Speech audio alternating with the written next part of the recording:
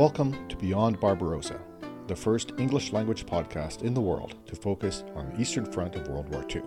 Stalingrad, Part 3, Episode 37. I'm Scott Burry, as usual in the Redbeard studio on traditional Anishinaabe Algonquin territory, also known as Ottawa.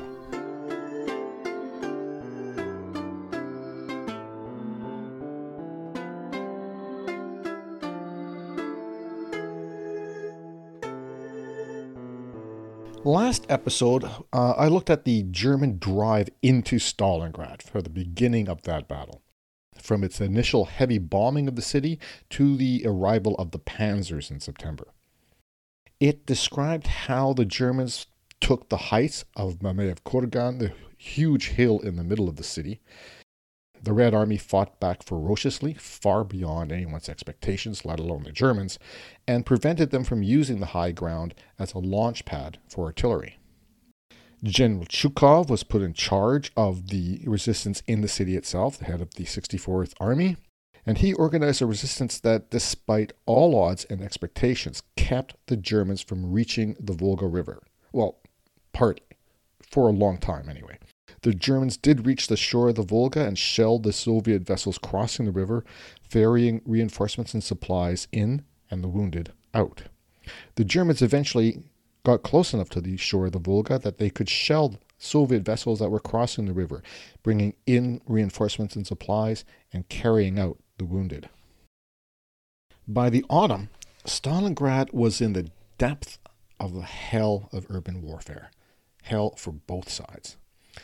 The intense isn't even the word for it.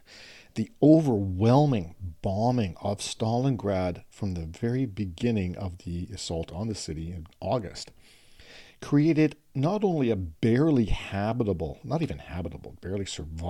urban warfare hell, it created thousands of hiding places in the rubble for Soviet fighters, anti-tank guns, booby traps, and especially snipers. So in that last episode, we described the first German advance into the south of the city, where 50 Red Army soldiers holed up in the iconic grain elevators, and with a few submachine guns and 2 anti-tank rifles, held off an entire panzer corps for 2 days until they ran out of ammunition and had to withdraw, leaving their wounded behind. What happened soon after is what the world remembers most about the Battle of Stalingrad. The fight for Pavlov's house, the fighting in the factory districts, and the sniper war. So last episode I promised I would talk about Pavlov's house. This is, again, something that people, if they know anything about the Battle of Stalingrad, they've heard of Pavlov's house. So we're picking this episode up with mid-September 1942. At this point, the Red Army holds just a narrow strip of land along the bank of the River Volga. That's all they've got left of Stalingrad. The 42nd Regiment's commander, Colonel Yelin, whom I mentioned last episode in the fighting in the Central Square area, he identified buildings to use as strong defensive points. One was a damaged apartment building between the bank of the Volga and the 9th of January Square. I put a map of the city at this time on the webpage for this episode to help you locate that. It's right into the northern part of the central area. Under these orders, Sergeant Yakov Pavlov and 3 soldiers crawled across a courtyard up to the building and threw grenades into the first floor windows. Any of the Germans who were not killed by the blasts ran away, and that allowed Sergeant Pavlov and his men to crawl inside. There they found some Russian survivors, both military and civilian. They wanted to evacuate the wounded out, but the Germans counterattacked, pinning them down inside the building until the next day. That's when more men from that 42nd Regiment arrived and helped build up the force inside the building. Their commander, Lieutenant Afanasyev, ordered laying mines and barbed wire around the building and trenches to be dug back to the Volga bank for supply and communication. But after just a few days, Lieutenant Afanasyev was wounded, and which blinded him. So that left Sergeant Pavlov, aged 24, in control of the building, and that's why it became known as Pavlov's house. With machine guns, anti-tank rifles, mortars, and sidearms, they created a small fortress that commanded a line of sight north, south, and west, defending the Volga bank to the east. Artillery stationed across the river also helped defend it. One of the civilians that Pavlov's men found when they took the building was named Maria Ulyanova, and she stayed on to help defend the building. They held out inside for 2 months, 60 days. According to multiple sources, the Germans attacked several times each of those 60 days. But the Soviets had the advantage of having a really good hiding place. It was also elevated above their attackers. Pavlov had one of the anti-tank rifles set up on the roof. And this was especially effective at destroying panzers because this tank's armor on top was relatively thin. And also, the panzers could not raise their cannon high enough to shoot back. I'm sure you're wondering what I wondered when researching this story. Why didn't the Germans bomb Pavlov's house from the air? We're not alone in asking this question.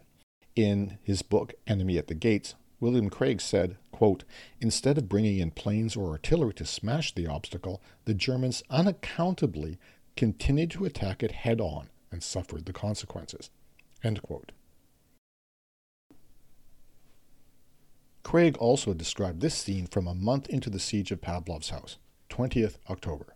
Quote, "In their frenzy to hurl every Russian into the Volga, the Germans even went after Yakov Pavlov's stronghold in the relatively quiet central part of Stalingrad. 4 tanks came into Lenin Square." I thought it was called 9th of January Square, but anyway. 4 tanks came into Lenin Square, stopped, and fired point blank into the building. But the wily Pavlov was ready for them. Because the tanks could neither elevate nor depress their cannon at such close range, he had moved some of his men to the 4th floor and others to the cellar. A single shot from his lone anti-tank gun put one enemy panzer out of action, and machine gun fire scattered the German infantry. As the foot soldiers bolted, the tanks skidded back to safety around the corner. End quote. General Chukov, commander of the 62nd Army and thus the Red Army defenders of the city, later said more than once that Pavlov's men killed more enemy soldiers than the Germans lost in taking Paris. Finally, Pavlov's garrison was relieved on the 25th of November with a stronger Red Army unit as part of the greater strategy to trap the 6th Army, but we'll get to that later. Pavlov himself survived the battle, received several honors, including Hero of the Soviet Union, and was elected 3 times to the Supreme Soviet of the Russian Soviet Federation. Antony Beevor said in his book Stalingrad that Pavlov became archimandrite of a monastery. He died at age 63 in 1981.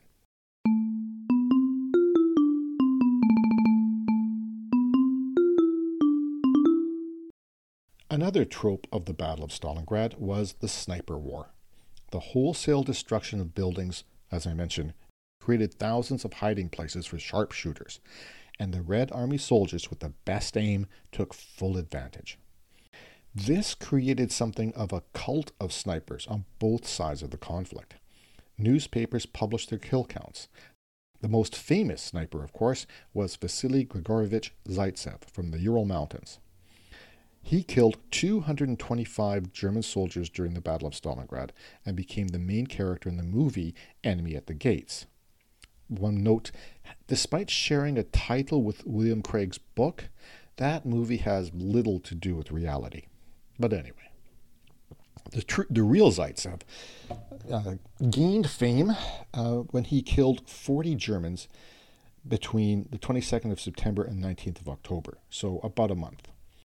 Newspaper reports about this exploit made him famous among the Soviets and the Axis. Over 2 months, from 10th October to 17th December, Zaitsev killed those 225 of the enemy. He became a trainer of other snipers, including one Tanya Chalnova, and they became lovers. So this was one of the accurate parts of that movie. One of his early exploits was to attempt attaching the telescopic sight of his sniper rifle to an anti-tank rifle. With this, he was able to fire a shell directly through the loophole of a German machine gun nest. However, trying to repeat this, he found that the anti-tank shells weren't consistent enough to be reliable for this kind of use, and Zaitsev returned to his trusty rifle. Zaitsev did, though, implement sniper tactics that apparently are still used by the Russian army. One was to make sure he changed his hiding spot after every few kills. Another is something called the Sixes, where 3 teams, each comprising a sniper and a spotter, cover an area from 3 directions. Both the book Enemy at the Gates and the movie describe a sniper duel between Zaitsev and the chief of the German sniping school, Major Erwin Koenig. But Antony Beevor points out that there is no mention of this duel, nor even of a Major Koenig, in any German source. Beevor claims that this whole story, exciting as it was made up by Soviet propaganda.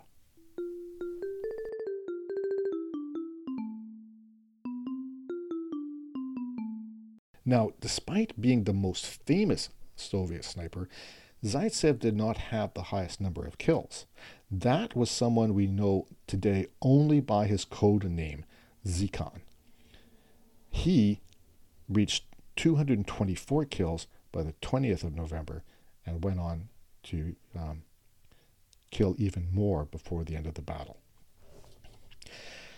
The cult of the sniper spread to other Red Armies and other formations on the Soviet side. One, codenamed Kobasa, that's Ukrainian sausage. His trick was to set up little white flags in dummy trenches or hiding spots. And he attached strings to them, which he could then pull. So when he would pull them, the little white flag would come up. This would lure Germans into thinking, here's another Red Army soldier who wants to surrender. And when the German showed himself, Kobasa would fire.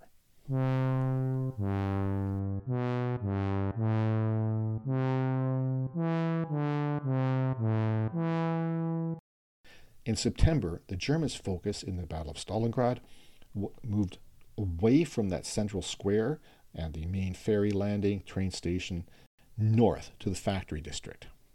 And this is 3 main factory complexes: the Berkady gun factory, the Red October factory, and the Dzerzhinsky tractor works.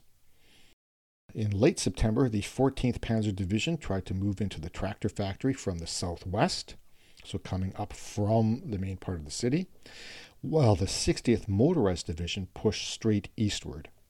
But they found Soviet regiments, freshly arrived from Siberia, had made the ruined factories into even better defensive fortifications than Pavlov's house. Meanwhile, Katyusha rocket launchers, also called Stalin's organs, which fired dozens of missiles at one time, were shelling from across the Volga. German casualties reached shocking levels. By late September, early October, the Germans had to pause in their drive into the factory district. Still, Hitler ordered another offensive on the factory district to start no later than 14th October. Dismayed, Paulus ordered the army in. The attack started with a heavy air raid. One Red Army soldier wrote in his diary, quote, "The whole sky was full of aircraft, every flak gun firing, bombs roaring down, aircraft crashing, an enormous piece of theater which we followed with very mixed feelings from our trenches." End quote. One Soviet officer wrote, "The men in the communication trenches stumbled and fell as if on a ship's deck during a storm." End quote. At noon, the 14th Panzer Division with 3 infantry divisions pushed in from the north. General Chukov sent in the 84th Tank Brigade against them. A German officer wrote, quote, "It was a terrible, exhausting battle, on and below the ground, in ruins, cellars, and factory sewers." End quote. The Germans broke through, but Red Army soldiers burst out from the ruins behind the attackers. There were no more front lines. The Germans reached the Volga bank by the night of the 15th of October. For the next 6 days, the Luftwaffe relentlessly bombed boats ferrying supplies across the river and evacuating the wounded back. And still the Red Army fought on, clinging to the remains of the factory district. One Luftwaffe pilot wrote home, "I cannot understand how men can survive such a hell, yet the Russians sit tight in the ruins and holes in cellars and a chaos of steel skeletons which used to be factories." End quote. On 16th October, the Germans pushed down the riverbank from the tractor factory toward the Barikadi plant, but encountered Soviet tanks hiding in the rubble, plus artillery and Katyusha attacks from across the river. Gradually, the 62nd Army defenders' hold on the city was reduced to ferry landings, until their last landing point in this part of the city was under direct machine gun fire.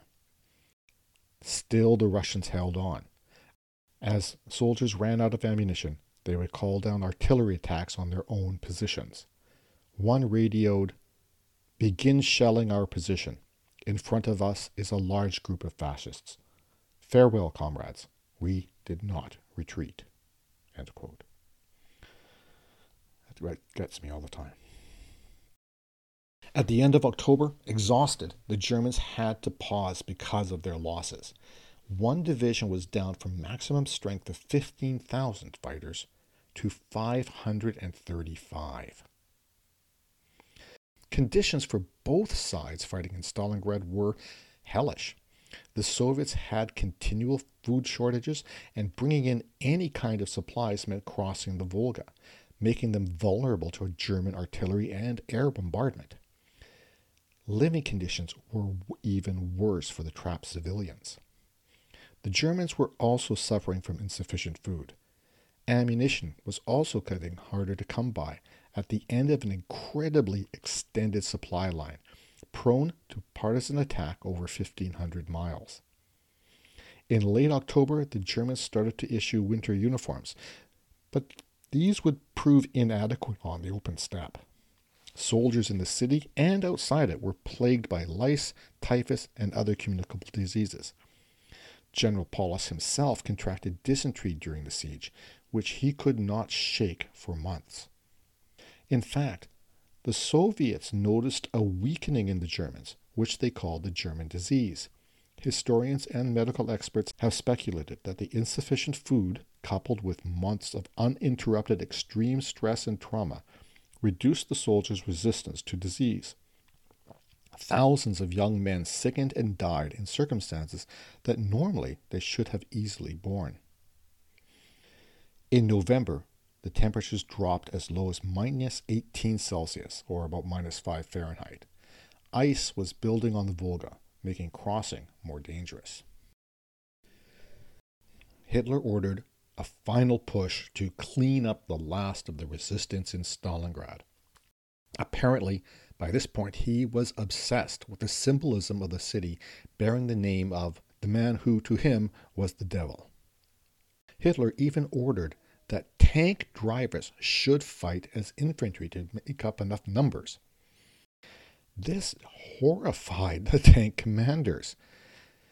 Instead of using their valuable, experienced tank drivers, they assembled cooks, medical orderlies, communications people, anyone else to act as cannon fodder and bait for the snipers. Their final assault began on the 11th of November.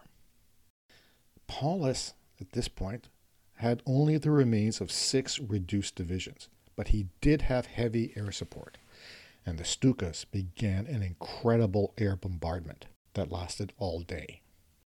The next morning opened with a hurricane of fire, as it was called, from German artillery, followed by infantry who got within 70 meters of the Volga bank. Now we can see the extremes that the Russian people there were experiencing. For example, on 14th November, a large steamer managed to bring over 400 soldiers and 40 tons of supplies into Stalingrad, and they were returned with 350 wounded on board. But the fire from German machine guns and artillery and mortars sank many other vessels, and the passengers froze and drowned in the freezing water. Wolfram von Richthofen, head of the Luftwaffe forces, the Luftflotte in Stalingrad, mused that if they can't finish the business when the Volga's icing up and the Russians in Stalingrad are suffering severe shortages, then they'll never succeed. Time was against the Germans. The days were getting shorter and the weather colder.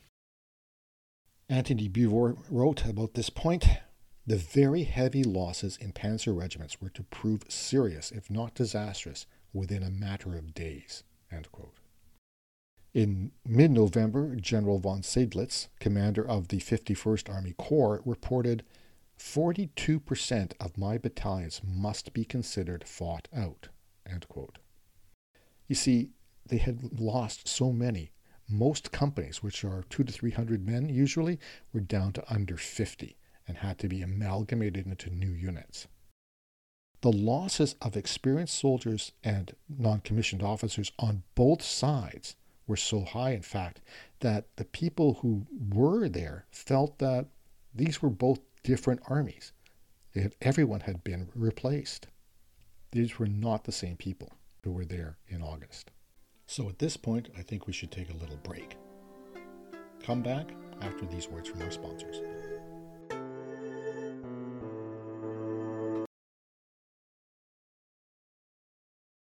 Remember, you can support this podcast in multiple ways. Make a monthly or a one-time donation through Patreon. That's patreon.com/beyondbarbarossa. Through reviews on Apple Podcasts or whatever platform you follow this podcast on. And by telling your friends who are into history of the Eastern Front of World War II or history in general. Let them know. beyondbarbarossa.ca. Did you know that the cappuccino was invented by a Ukrainian? Or that many first names, like Philip and Agatha, were brought to Western Europe by Ukrainian princesses? Or that a Ukrainian was the first female given the rank of officer in a modern army? Well, if you didn't, and even if you did, you can learn more on my podcast, Wandering the Edge, a podcast about Ukrainian history with a spot of travel. And all in English. And if you like Beyond Barbarossa as much as I do, because, well, it makes my life a whole lot easier since I don't have to do any episodes deep diving into the Eastern Front of the Second World War, please take a listen to Wandering the Edge for a deep dive into Ukrainian history, culture, and traditions. Find out more on wanderingtheedge.net. And now let's get back to Scott exploring and explaining the Eastern Front of the Second World War.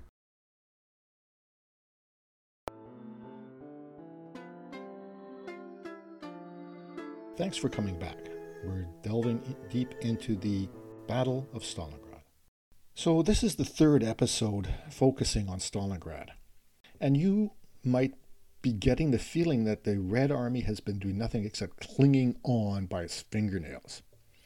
From ground level in this devastated city, that idea seems irrefutable. But the Red Army has only slowed the German advance into Stalingrad, slowed it to a creep, yes, but they have not been able to drive the Germans back, no matter how many battalions and regiments they ferry across the river, no matter how many young men and women they throw into the German meat grinder.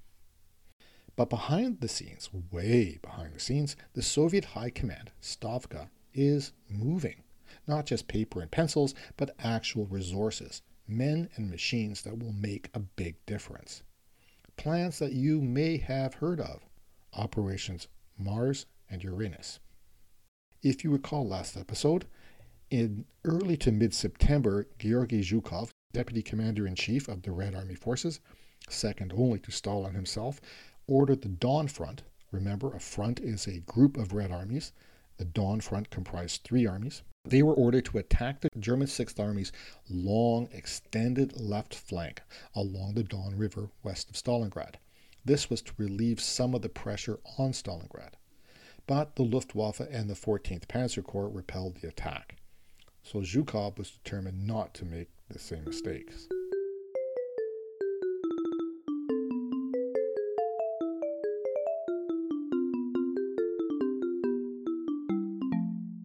Stalin summoned Zhukov and Alexander Vasilevsky, Stavka representative on the Stalingrad front, to the Kremlin to figure out what to do.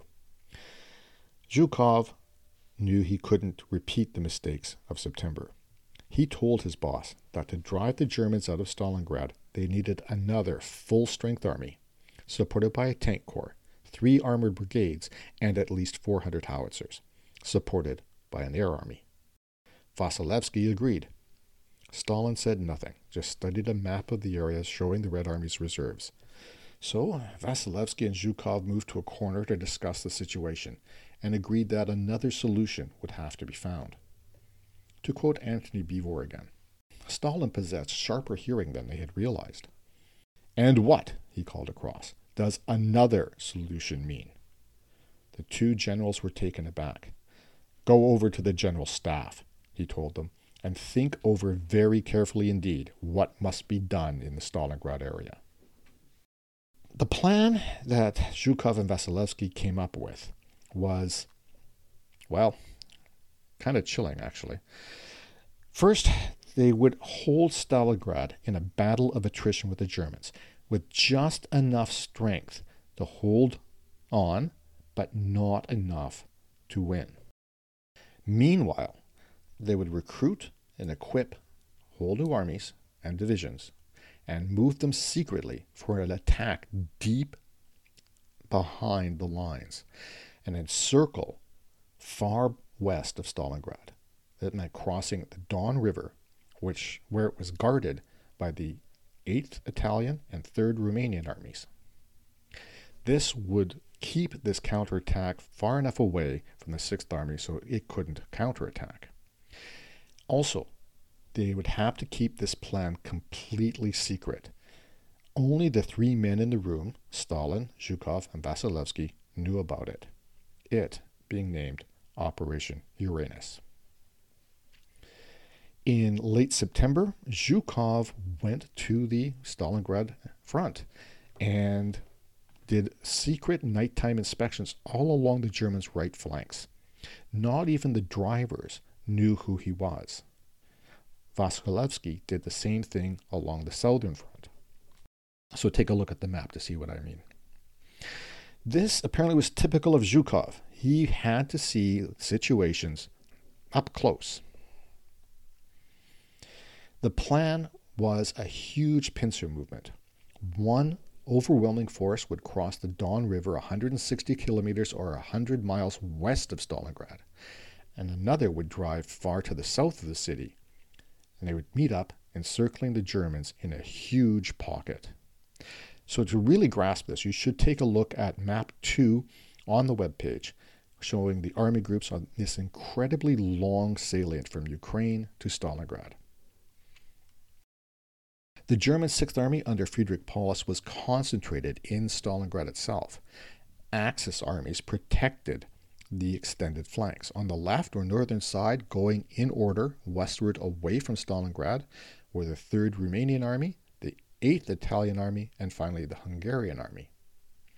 The southern flank was held or protected, or anyway stretched out south toward German Army Group A in the Caucasus. One important thing to realize is that the Axis did not actually hold the land up to the banks of the Don River on that left-hand or northern side. The Soviets held important bridgeheads on the south or right bank. This would be key. The Romanians and the Italians just did not have the strength to push up and hold that line along the riverbank.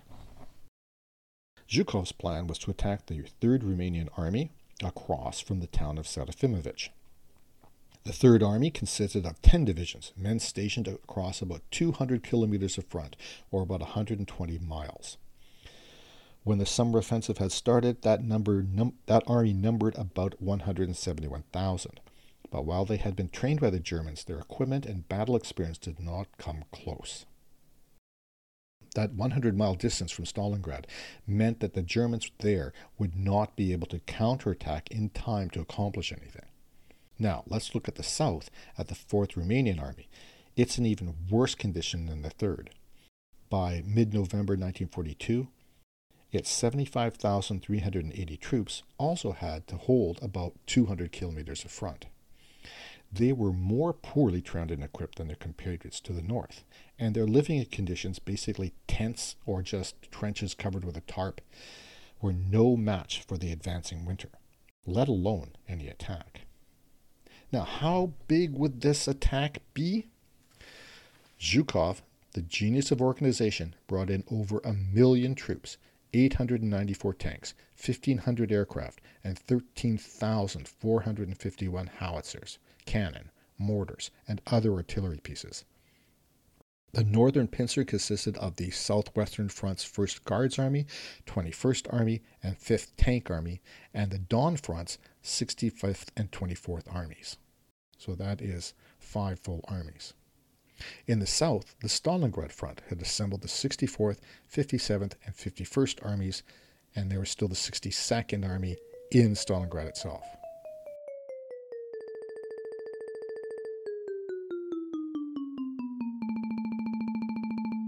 Now, moving this many men and machines around would easily be seen by the enemy, so the Red Army took some extraordinary measures to hide it.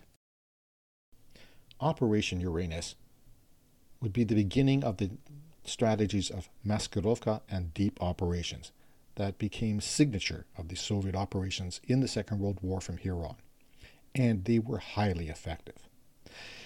But there was another advantage to the Soviets at play here, and that was the German predisposition to underestimate their abilities and will to resist.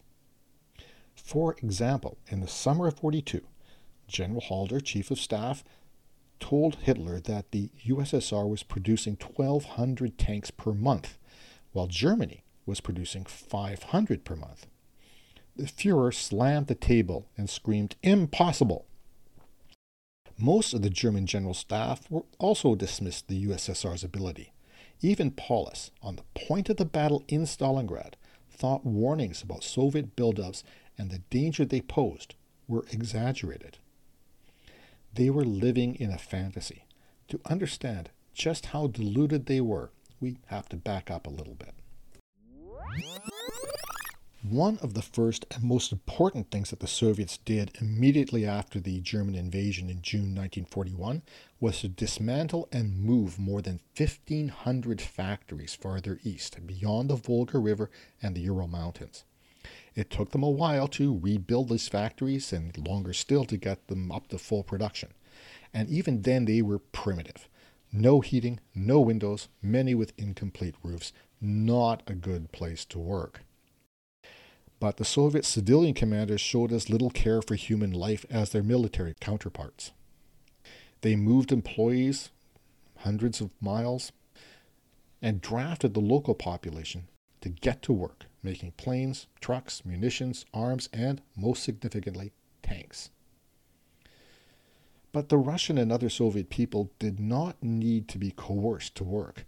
Knowing the German threat, thousands, tens of thousands of women and girls volunteered to work in the factories. Also crucial in the middle of 1942, and also not fully appreciated by the Germans, was the impact of the Lend-Lease program. By this point, it was in full operation, bringing in clothing, tanks, airplanes, and most importantly, food. American trucks and Willys Jeeps were extremely valued by the Soviet officers. And the food was really the most important part. Millions of tons of American wheat and canned meat. Now, let's take a quick look at that question of production coming from the Soviet factories. Halder's initial report to Hitler in the summer of 1942 of 1,200 tanks per month was an underestimate. In the first half of 1942, Soviet tank production hit 11,000 per month, not 1,500, 11,000. And this rose over the year, so by the end of the year, every month they were producing 13,000 tanks. Aircraft production also hit 15,800 per month by the second half of 1942. Meanwhile, the number of Soviet Red Army regiments, divisions, and whole armies also grew faster and faster. By the autumn of 1942, Zhukov knew he had the resources he needed to make Operation Uranus work. But the next important step was training these new divisions. So as soon as they were formed up, Zhukov sent them to relatively quiet areas of the front, so maybe in the northern part or the facing Army Group Center, for training under fire. This had the further benefit of confusing German intelligence, who suspected a major offensive being planned against Army Group Center. Zhukov persuaded Stalin to bring in his old friend and competitor, as well as one of the few survivors of the Great Purge of the 1930s, to command the Dawn Front, the force that would attack the Germans' left flank, the one and only Konstantin Rokossovsky. Then the Stavka organized a new front, a new army group, the Southwest, commanded by Lieutenant General Nikolai Vatutin. The Soviets took some astounding measures to maintain secrecy. They ordered all civilians within 15 miles of the front lines to be evacuated by 29th October. They took all their livestock, tractors, and other machinery with them. This allowed Zhukov to hide the mustering troops within the evacuated villages. 100,000 civilians repaired roads and bridges in the area northeast of Stalingrad and built a new railroad from Saratov on the Volga, so upstream from Stalingrad, down to Astrakhan near the Caspian Sea. This would transport troops for the offensive. Rail spurs, many new, others repaired, took troops from Saratov to their key mustering areas. This was 1,300 wagons or rail cars per day, also very hard to hide from enemy intelligence and air surveillance. The Germans and their allies did notice a buildup of forces, but once again, German chauvinism dismissed it. Despite all the evidence, despite everything they had experienced at Leningrad, Moscow, and so far to Stalingrad, the German high command did not believe the Soviets had the strength to fight back. They were on the brink of collapse, was the consensus. They'd been on the brink of collapse for, 18 months now? They can't possibly hold out any longer, can they? Most importantly, the German generals did not dare contradict Hitler. Hitler had said the Russians were subhumans led by evil Bolsheviks, and their whole state was about to crumble. So, how did that belief work out? We'll find out in the next episode in 2 weeks. Thank you for listening to Beyond Barbarossa, the podcast about the Eastern Front of the Second World War. For a better understanding of the progress of the war, please see the maps and photos on the website beyondbarbarossa.ca or beyondbarbarossa.podbean.com. You can also listen to the episode on my own website, writtenword.ca. Click on the podcast button in the banner. Thanks to all who have supported the podcast and continue to support it through Patreon and your monthly subscriptions. Until all Ukrainian refugees can return home safely, your financial support goes to charities that help Ukrainian refugees. And once that is over, I'm sure we all hope it's over soon, it's going to go to some better audio equipment and some graphics.